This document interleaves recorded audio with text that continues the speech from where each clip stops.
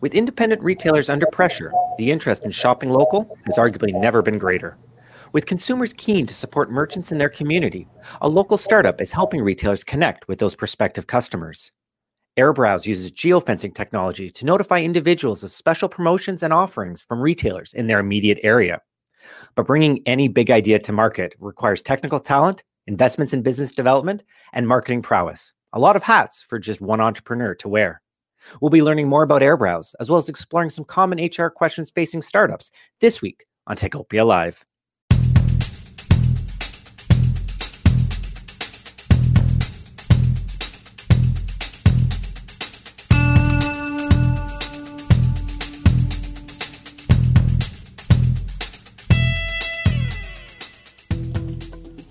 Welcome to Techopia Live. I'm Peter Kovesi from the Ottawa Business Journal, and I'm joined today by two fantastic guests.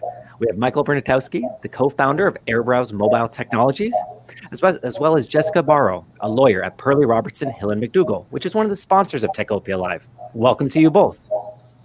Thank you, Peter. Jessica, let's start with you. Can you tell us briefly about Perley Robertson Hill & McDougall and how it works with local tech companies? Sure, thank you. Perley Robertson is a full service firm, so we provide a variety of services. We've worked quite extensively with the tech community and in particular with tech startups.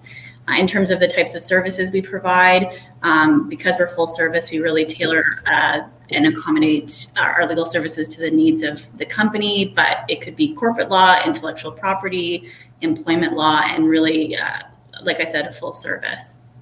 Great.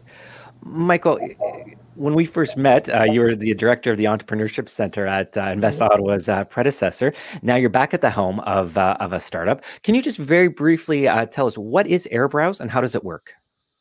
Absolutely, Peter. Thank you. You did a good introduction to AirBrowse, actually. But AirBrowse is essentially a marketing and sales tool that we've developed for local businesses, for the SMEs that are, if you will, Main Street businesses.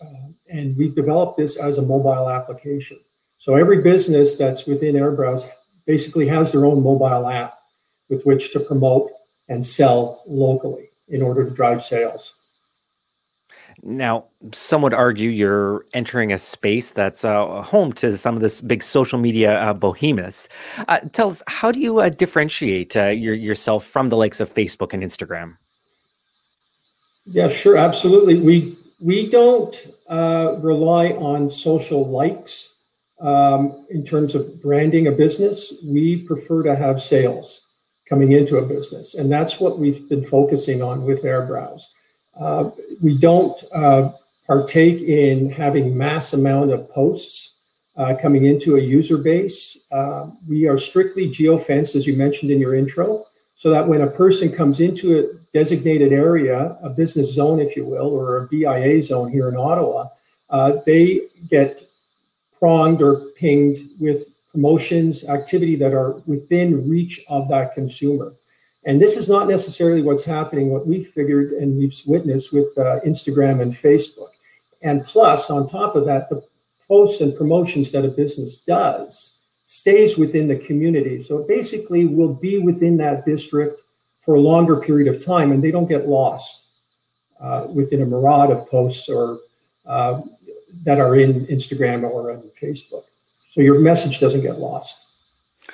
So that's a really great overview. I'm really curious to go a little bit sort of behind the scenes and understand just a little bit more about the process of building a startup.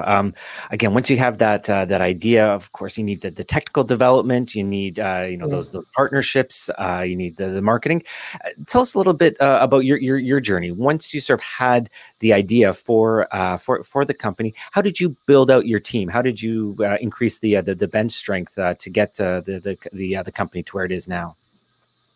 Sure. Well, the good thing with starting out, what I would suggest with anyone is to get another partner and get a co-founder, so you're not alone in the journey. There's someone else that you bounce ideas with. And luckily, I have a business partner in Carol Lair, who has extensive experience with retail. She was a retailer for 25 plus years and had several businesses. So I gave a good insight as to what are the needs of the local businesses. What do they really need in today's world to help drive sales. So that was the first thing. And then we developed from there the concept of what is now AirBrowse through various iterations. But that was the main thing, was to get a good business partner that has experience that is different than mine, quite frankly. And from there, then neither of us are software engineers or developers, so that was a challenge, but we were able to get a good team together through our own networks and bring people on board who really believed in our cause in terms of helping, not to sound like it's a big mantra to be too macro on it, but to save Main Street. And that's what we're trying to do. Jessica, let's bring you into the conversation. Something that I often see in reporting on tech companies is that as they grow, there's often use of contractors, right, to tap into the expertise of others while you're still at an early stage. What should entrepreneurs know about engaging contractors? Sure. Yeah. Obviously, there's a huge benefit to the use of contractors, particularly in the startup context, given that you're not necessarily prepared at that point to be committing long-term to an employment relationship, or you might need someone on a very short-term basis for a very specific need. The challenge with that from a legal perspective is that there can sometimes be a fairly fine line between what constitutes an employee and what constitutes an independent contractor. And if the employer gets that wrong, then there's potential liability issues. So there's a whole host of things that an employer could do to protect themselves, to kind of stay as far away from the line as possible. But the top two that I would point out to employers is, number one, have a really strong contract in place. The purpose of that, obviously, is to protect yourself legally, as well as to really understand from the get-go, as between the parties, what your intentions are and what everyone's roles ought to be in that situation. And then number two, I would say that probably the number one factor that is going to be looked at by courts in terms of whether the individual is an employee or an independent contractor is the level of control that's exercised over the individual. So it's kind of irrelevant at that point what the actual title of the individual is, and it really comes down to that level of control. So for example, does the individual have control over when and how and where they perform the services? Do they have control over, to a certain extent, like a risk and profit system as it relates to the way that they're getting paid? Do they have control over their own tools or technologies that they're using to perform the services? So really, the more control that's exercised by the employer, the more inclined a court's likely to say they're more like an employee, and then you might have some liability issues there. So now, of course, the wrinkle to all this is that any business never stands still. Nothing's ever static, and that's going to be doubly true for an early stage company. Michael, I first want you to sort of set the stage a little bit. The market that you're targeting, the company, the retail sector. 2020 was quite the tumultuous year for retailers and merchants. Health regulations constantly changing. Tell us a little bit how that played out in your corner. How did AirBrowse evolve throughout 2020? Yeah, thanks. Yes, and it did. And it played a factor in how we're where we are now with AirBrowse. We were about to launch just prior to the shutdown. I remember the date was March 13th. Everything shut down. We were about to go live on the App Store and Google with our first iteration of this new design of AirBrowse. And it was strictly to get people to walk in and to get foot traffic for those businesses within those business districts. So it was notifications, push notifications, still geo-zone, but it was really to drive traffic into stores. Well, obviously, that put a bit of a crunch into our plans. We went back, we didn't launch, we went back to the drawing board and said, okay, what do we need now in terms of a platform? What is going to be beneficial to the businesses? So we, over the course of a number of months and in the summer, we designed AirBrowse to have not only the ability for business to allow people to come in and do a promotion or campaign that draws people into the store, but they could also sell now via curbside and or online, fully online as an online store, all through the mobile app. Everything is done through the application of the business. So we had to go back to the drawing board and redesign this and redevelop it. We did talk with a lot of our business partners, the businesses they're on. They helped us along the way, of course. in terms of what should this design look like and what is going to be beneficial to them. And we launched basically just prior to Christmas. It took that long.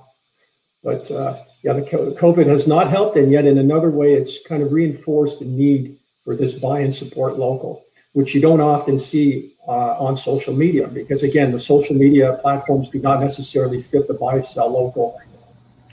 Jessica, let's get your perspective on that. In any fast-moving startup, there's a lot of great ideas coming to the surface. If a startup is using or does have some contractors on their team, what should an entrepreneur or business owner know to make sure all those great ideas, all that intellectual property stays within the company?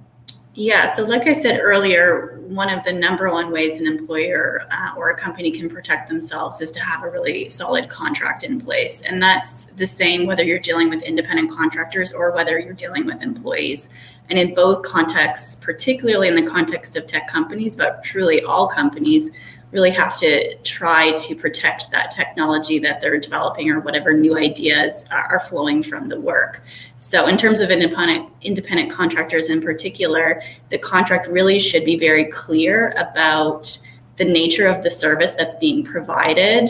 And in the context of that service, that any ideas or technologies or work that's being conducted by the contractor, the rights of that are really owned exclusively by the employer. And we definitely recommend that that type of provision be included in any contract, and particularly in the context of independent contractors where it's a little bit more confusing, sort of where the ownership may lay. And so, yes, certainly in the context of independent contractors, that contract's going to be a little extra important.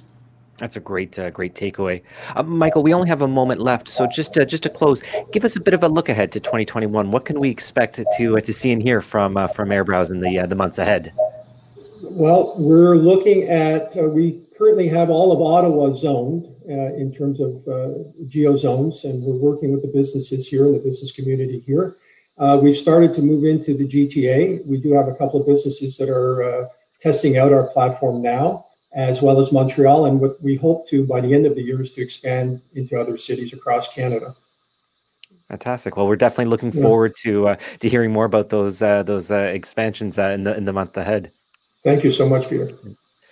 And thank you very much, Jessica, for joining us as well. Thank you very much for having me. Before I let you go, I just want to take a moment to thank all of our sponsors, without whom this show would not be possible. We have NumberCrunch, offering virtualized CFO services for SaaS companies, TD Bank, with specialized programs for tech firms, the University of Ottawa's Faculty of Engineering, creating the next generation of technical talent, Stratford Managers, providing services to help you scale your tech venture, and we were joined today by Perley Robertson Hill and McDougall, a leader in business and tech law.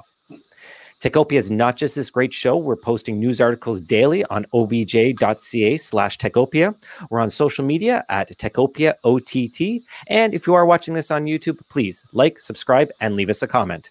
I'm Peter Cavesi from the Ottawa Business Journal. Thank you so much for joining us, and we'll be back again in a couple of weeks with the next episode of Techopia Live.